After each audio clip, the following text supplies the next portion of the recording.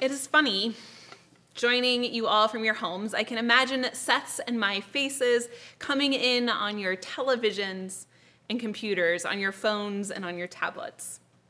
Maybe there's an unfinished puzzle over on your coffee table. Maybe there's a scattering of toys strewn across the room, or a bowl left over from last night's ice cream. Maybe there's the laundry that needs to be folded on the couch. Or maybe what I'm really imagining is just my home. Even though we aren't there with you in person, in some strange way, in this physically removed moment in time, it feels more intimate.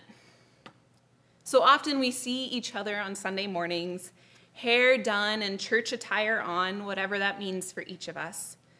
Our church lives seemingly separate from the rest of our lives.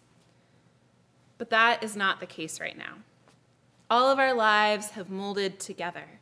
Clear boundaries and borders breaking down. Work, family, school, play, home, church have all melted and meshed into one weird, sticky stew. And while for many folks this has created complications, for Sundays at least, I have been looking forward to the joy, or to finding joy, in this weird time apart. I like to imagine you all comfortable in pajamas and slippers. I like to imagine you in robes with mugs filled with hot coffee. I like to imagine church also being a place for couch snuggles, feet up, furry friends joining in. Maybe you find yourself, as Dan and I did a couple weeks ago, worshiping with a plate full of pancakes, grabbing physical food as you settle into an hour where we hopefully also provide spiritual food. Breakfast, after all, is the most important meal of the day. Robert A. Heinlein was given the title the Dean of Science Fiction Novels.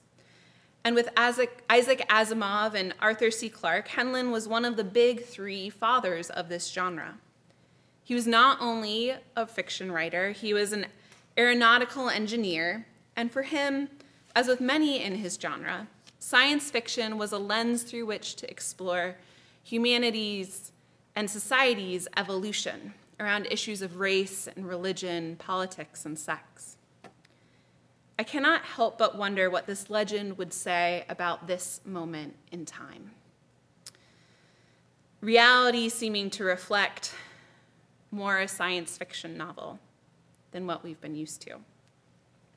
In his book Friday, one of Heinlein's characters makes this claim. They say, "One should not attend even the end of the world without a good breakfast."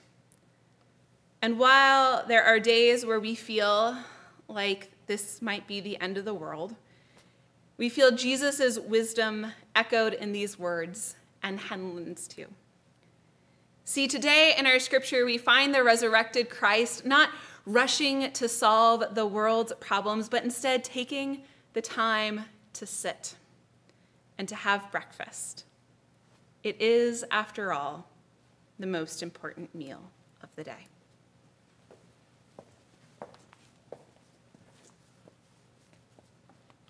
A reading from the Gospel of John.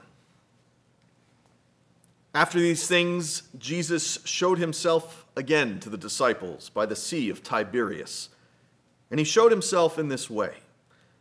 Gathered there together were Simon Peter, Thomas called the twin, Nathanael of Cana in Galilee, the sons of Zebedee, and two others of his disciples. Simon Peter said to them, "I'm going fishing." They said to him, "We will go with you." They went out and got into the boat, but that night they caught nothing. Just after daybreak, Jesus stood on the beach, but the disciples did not know that it was Jesus. Jesus said to them, "Children, you have no fish, do you?"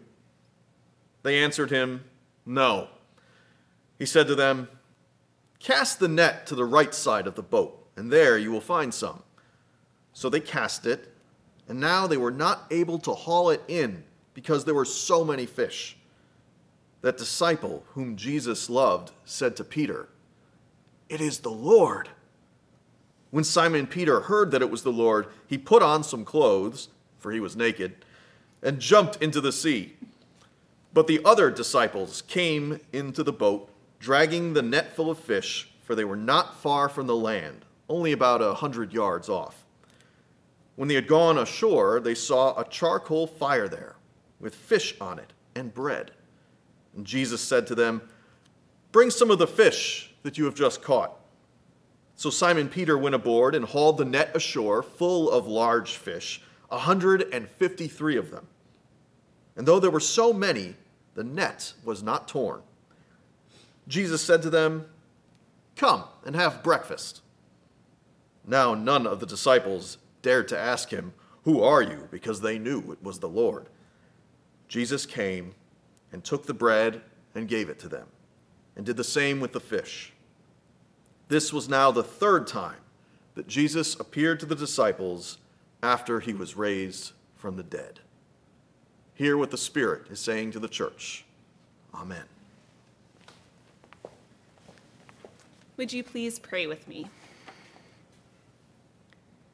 Lord, may the words of my mouth and the meditations of all of our hearts be glorified in your sight, for you, O God, are our rock, and you are our Redeemer. Amen. When Dan and I were dating in divinity school, I remember him hemming and hawing. "It's not a big deal," he claimed. "It's just a day." And for some people, that might be true. Birthdays are just days on calendars that tick by. Some folks don't desire attention or recognition of the day of their coming into the world. They prefer to celebrate in quiet joy. But I knew this was not true for Dan. Despite the fact he lived very simply, with a mattress on the ground and a folding table that functioned as a desk, and his clothes piled neatly on the floor of his closet because he did not have a dresser. I love that when Dan moved into his apartment, his landlord asked him if he was some sort of ascetic monk, someone who disavowed material possessions. Really, Dan was just a poor graduate student. I knew the truth, though he'd never admit it or make a big deal about it on his own behalf. But my Dan secretly loves the finer things in life, and he loves a good celebration. So early on the morning of March 27th, I found myself in his apartment's kitchen, whipping together funfetti birthday pancakes, candles and all. Now, when I told Dan I was sharing this story with you all, he insisted that the world does not universally know about funfetti, about its super sweetness and identifiable sprinkles. It's traditionally used in cakes, but also can be found in cookies and brownies nowadays, even ice cream. But that day, as Dan finished his breakfast in bed, he turned to me, and slightly sheepishly, he asked, "Would you mind if we made some eggs now?" Initially, I was confused, and if I'm honest, I teetered on being offended, and then I laughed. We could feel our bodies almost vibrating with the amount of sugar that we had consumed all before 8 a.m. Dan was right. We needed something more. So often in life, we try to fill ourselves up with the sugary and the unsubstantial. Not that the indulgent treat wasn't also called for then, and not that there aren't moments in our lives where we are called to celebrate and indulge, but sometimes those things aren't enough. Those funfetti pancakes could not have sustained us for the day ahead. We needed the real. We needed what truly feeds and fuels and nourishes us. And we needed to take the time, as Jesus encourages and reminds us here in this passage, to fill ourselves. After all, breakfast is the most important meal of the day. These days, I find myself eating like a hobbit. Maybe it's this weird quarantine life. Maybe it's the fact that this baby in my belly is taking up more and more room, my stomach existing somewhere closer to my lungs than what I'm traditionally used to. I find myself resonating with the story of the very hungry caterpillar. I wake around 3 o'clock every morning like a monk, but instead of shuffling off to prayer, I break my nighttime fast with a bowl of cereal. I toss and turn, trying to find sleep again, and then I begin my day at 6:30, putting water on to boil for a blessed cup of coffee, a bowl of yogurt and fruit, and a walk for me and our dog Connie. I sit down to work, and around 9:30, it's time for thirdsies, some toast, banana bread, and my day continues like this, activity interrupted by gnawing hunger. Now, I've always been a big breakfast eater, but even for me, this feels ridiculous. Our reading today comes from John 21. And contextualizing this reading in the larger story of the gospel, we find that Christ has done 3 main things since the resurrection.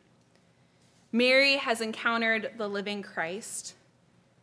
She mistakes him for a gardener when he asks her, "Woman, why are you weeping?" And she says, "I cannot find where they have taken my Lord." And he says to her, "Mary," and she knows it is him.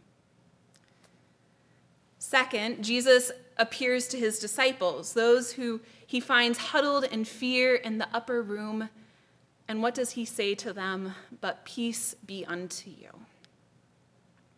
And then third, Jesus meets with Thomas, the one disciple who wasn't at the second encounter, and he invites Thomas to see and to touch.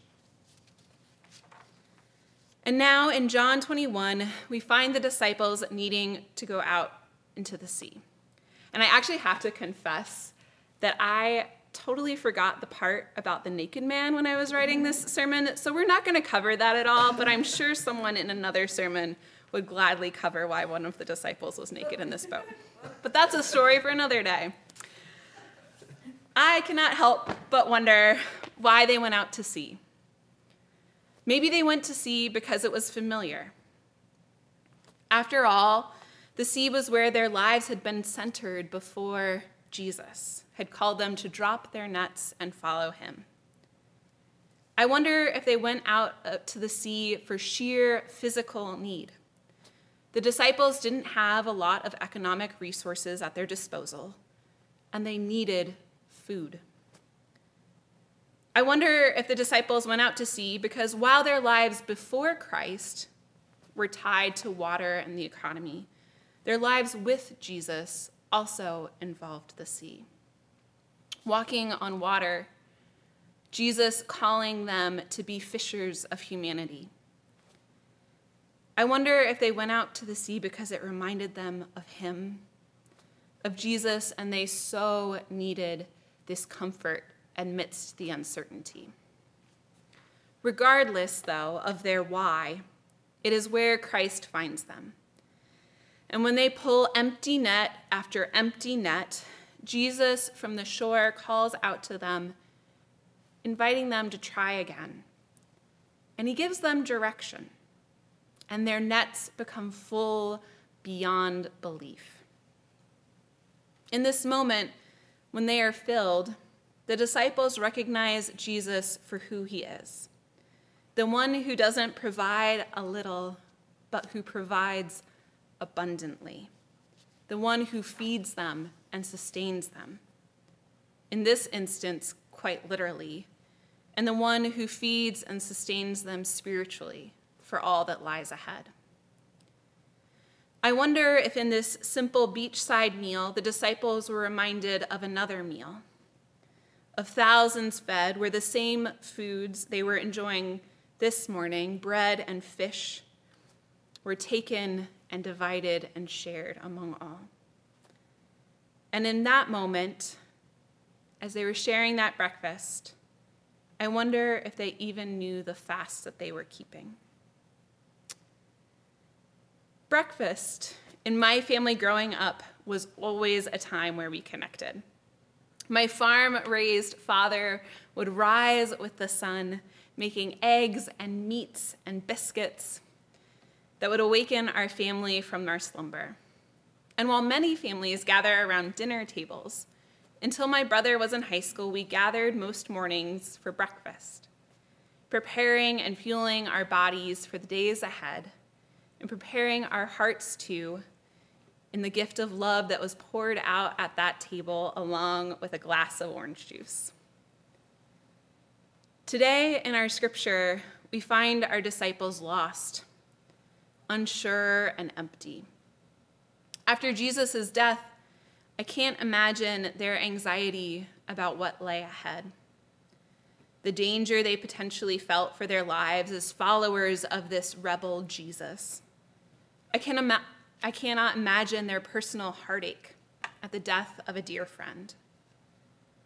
I can't imagine their directionlessness, having left all they knew, their communities, their families, their jobs, an especially rare occurrence at this moment in history, when sons were known by the occupations of their father and their father before them.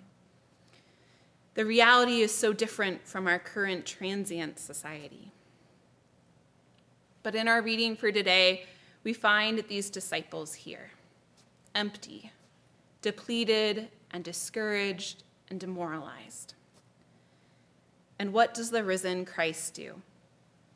He doesn't encourage them to go off right away to do the work of the church, to preach and teach and perform miracles. Jesus himself doesn't give in to the anxiety that his time is limited, that as the resurrected one, he won't be here on earth forever, and that there's so much to do and so little time. Jesus doesn't give in to that nagging voice. But Jesus takes time. He takes the time to tend and to care for himself and for the disciples. Jesus feeds them. He cares for their physical needs and their emotional ones too. He fills them again. After all, breakfast is the most important meal of the day. It's interesting, the word breakfast itself is only mentioned twice in the whole Bible. And those 2 times are found here within this 21st chapter of John. And the Greek word apiston is used to describe this meal. But the concept of breakfast is one that has evolved over time. We find breakfast in ancient Greek works. Both Homer's Iliad and Odyssey have reference to this meal. And there are records of Roman soldiers eating a polenta-like porridge in the morning. And in ancient Egypt, there are records of breakfast that consisted of bread and beer and onions. Talk about really bad morning breath to start your day. For a large part of history, breakfast was only observed by working folks, those who needed to eat and to drink to sustain themselves for the hard physical labor that lay ahead. The eating of breakfast then became a demarcator of class. Working people were the ones who ate breakfast. And here, in our scripture, we see Jesus inviting his followers to breakfast, knowing that there is hard work ahead to be done, but also knowing the importance of taking the time, of filling ourselves physically and spiritually, not with the funfetti of this world, those instant gratifications and feel-good fixes. Jesus offers and calls us to something so much more substantial, something that will nourish us and sustain us for the work ahead. So in worship, let us breakfast together. Maybe literally for some of you at home, and I pray spiritually for all of us. Let us fill ourselves, for there is work to do. And after all, one should not attend even the end of the world without a good breakfast. Amen.